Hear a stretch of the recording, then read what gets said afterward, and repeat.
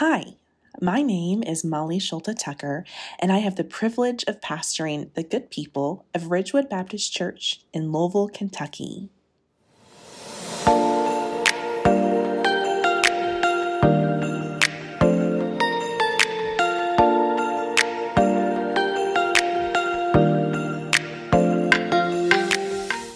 Happy Advent, the season of waiting as we anticipate the birth of our Savior, Jesus Christ. As the days grow shorter and the nights grow darker, we hope that through worship at Ridgewood and through the other seasonal events we are offering for fellowship and gathering and remembering, that you may find some goodness and light. Before the sermon, hear this blessing for Advent. May the goodness of God glisten in surprising ways. May the light of Christ find its way to you with unexpected beginnings. And may the anticipation of the Holy Spirit remind you that God is not done here yet. Amen.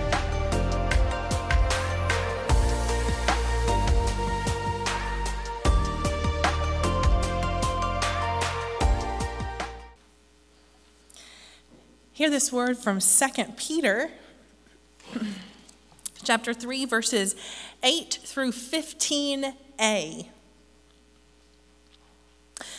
But do not ignore this one fact, beloved, that with the Lord 1 day is like 1,000 years, and 1,000 years are like 1 day. The Lord is not slow about his promise, as some think of slowness, but is patient with you, not wanting any to perish, but all to come to repentance. But the day of the Lord will come like a thief, and then the heavens will pass away with a loud noise, and the elements will be destroyed with fire, and the earth and everything that is done on it will be disclosed.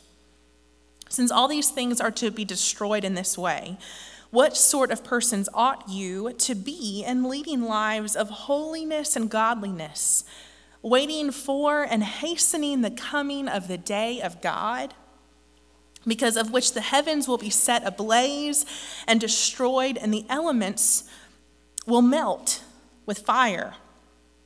But in accordance with his promise, we wait for new heavens and a new earth where righteousness is at home. Therefore, beloved, while you are waiting for these things, strive to be found by him at peace, without spot or blemish, and regard the patience of our Lord as salvation. This is the word of God for us, the people of God. Thanks be to God. I feel like I always sit puzzled during one of the Sundays of Advent when we talk about hope or peace or joy or love. And there is some story that talks about how cruel life can be. And there's also stories about how kind people can be. I was struck this week by an image of a baby Jesus laying atop a pile of rubble in a Lutheran church in Bethlehem after their Advent services have been canceled this year due to the war. Or the images just from last night of shredded homes and cars and landscapes out of Clarksville, Tennessee, and other communities in the warpath of another mid-December tornado. And as I scrolled through photos and videos, and I heard that my family in Clarksville was safe, a pastor's face came on the screen and said they were canceling worship for in the morning, but they still wanted to gather so they could go help the storm victims. A logical and Christ-like decision. You know, I would guess, maybe not fairly, just assuming here, that pastor and I would disagree on a lot of things. But an immediate bend towards helping others helping to lift the burden and weight of storm damage and destruction. Yeah, that's bringing a little bit of peace to earth, isn't it?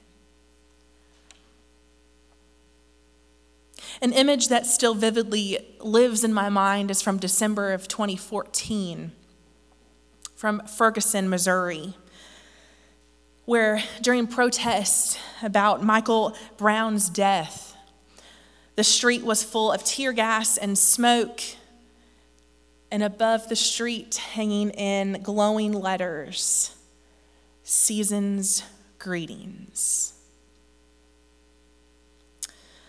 Talking about peace in a world ravaged by war, in a world of conflict and protests and pain and uncertainty, peace sure can feel fleeting or packaged or quick or temporary or even like a lie to some of us.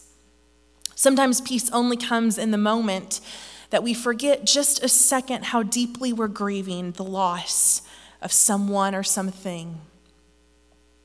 Or maybe for just a second when we're not worrying about an aging parent or a running toddler. Talking about peace in 2023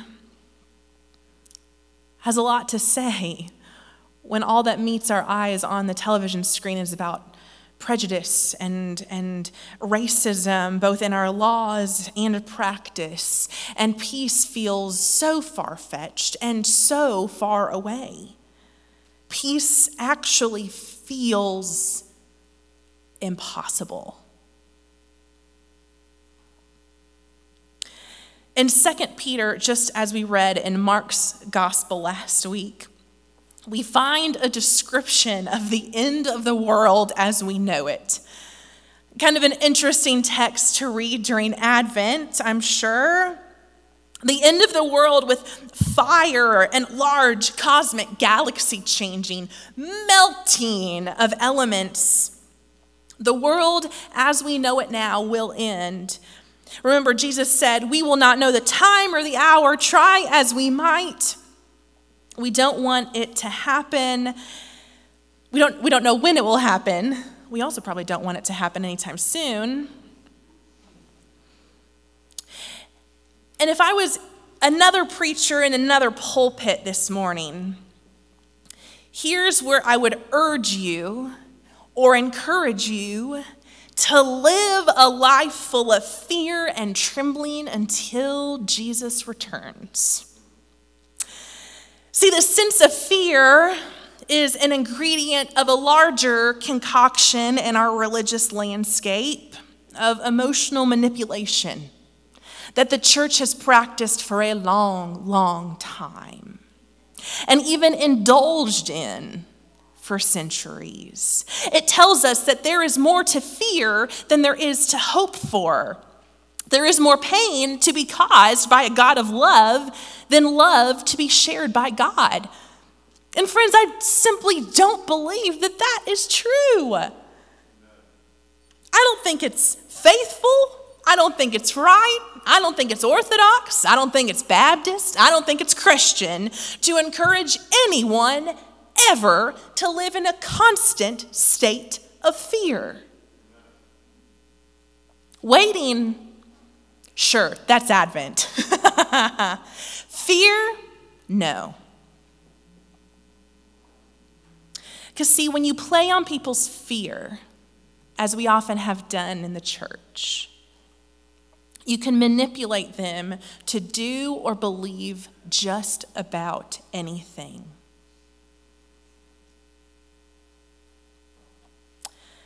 But how many times did Jesus say the words, "Do not be afraid"?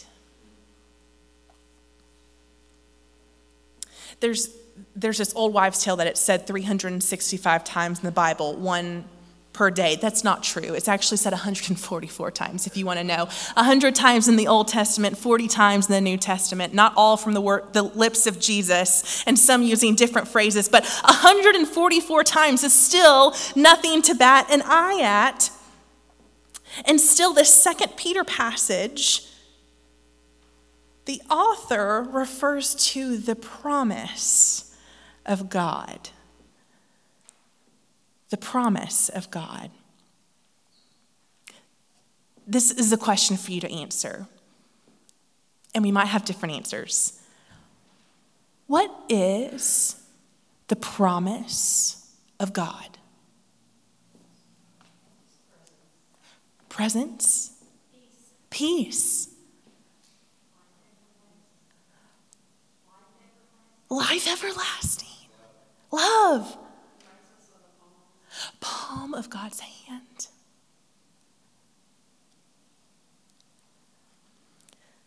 The thing is, there's a lot of promises. Did you know that? Somehow in my head, when I think of the promise of God, I go back to those early books in the Old Testament where God makes a lot of promises to God's people as they are discovering who they are, or as they are developing this culture of learning they are not slaves, but that they are beloved individuals. I think of the promise of Noah's Ark. I will never destroy my people again. That's interesting because in the 2 Peter passage, we talk about melting planets. But God does not want to destroy God's people now or ever. There are a lot of things going on in the passage that we read earlier, because God's re-entering into the world is complicated and it's big and it's dramatic. But the author reminds us twice of God's promise. Whatever promise comes to your mind, go with that. God's promise that God will be with us.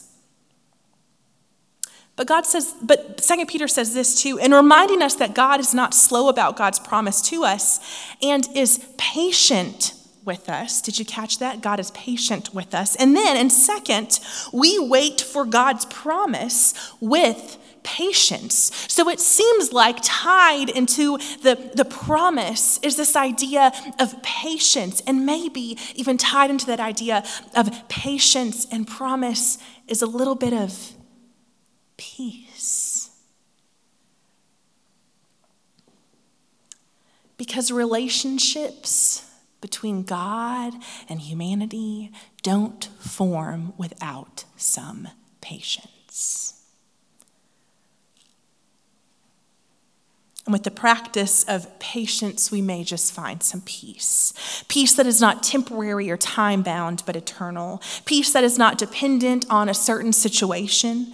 Peace that is not because we have manipulated someone else or even our own hearts into a decision made out of fear. Our Advent theme this year, if you have seen on our screens or the front of your bulletin, is goodness and light. Because don't we need a little goodness and light? And so my goal each Sunday has been to share with you something of goodness or light in the world. But this week, I'm going to actually ask you to think of your goodness and light. And here's what I'm going to ask you to do. During communion, we're going to have you come up and take communion, but we're also going to give you another way to respond. In the back, with some lights on the table, there's a big black piece of paper with some metallic Sharpies that Chris Sanders got for us this morning and discovered what metallic Sharpies were this morning, so that's good. I would like for you to identify in your own life where you could practice more patience in order that you might find peace. Where could you practice more patience in order that you might find peace? I already wrote just a few examples to get us going in the back. One of them said my toddler. One of them said holiday or any day traffic. So you can't take those. Those are mine. I'm going to ask Dr. Bill to come up and lead us in communion. After you take your communion, or even as you're waiting for the line to shorten, if you would spend some time in the back answering the question, where in your life may you find peace by practicing patience?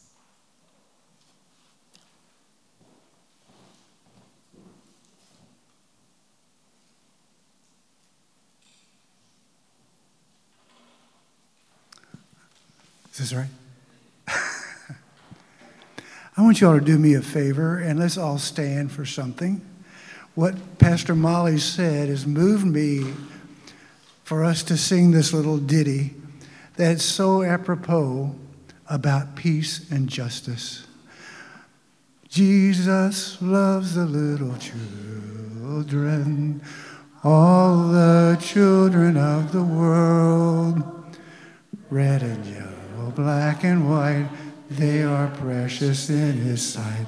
Jesus loves the little children of the world.